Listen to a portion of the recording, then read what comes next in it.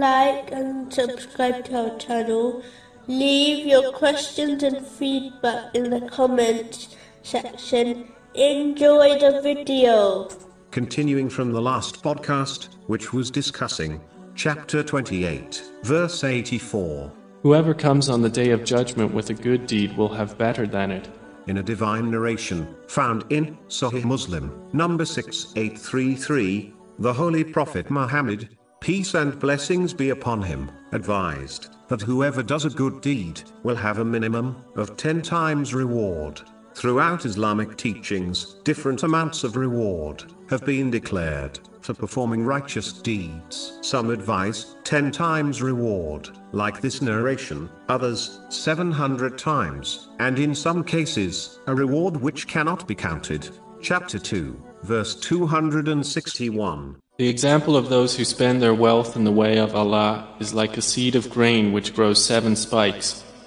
In each spike is 100 grains. This varying reward is dependent on one's sincerity. The more sincere one is, meaning they perform the righteous deed for the sake of Allah, the Exalted, the more they will be rewarded. For example, the one who only acts to please Allah, the Exalted, without desiring a lawful worldly blessing, will obtain more reward than the one who acts in order to please Allah, the Exalted, and seek a lawful worldly blessing. This narration also mentions that out of His mercy Allah, the Exalted, will only punish according to a sin, and not multiply it, like He does for righteous deeds, or He will forgive it. Therefore, Muslims should never give up hope, and strive to sincerely perform righteous deeds, and sincerely repent from their sins, to ensure they achieve success through the mercy of Allah, the Exalted, in both worlds. Another thing mentioned in this narration is that the more one obeys Allah, the Exalted, by fulfilling His commands, refraining from His prohibitions, and being patient with destiny, the greater the mercy of Allah, the Exalted, they will receive. In each case,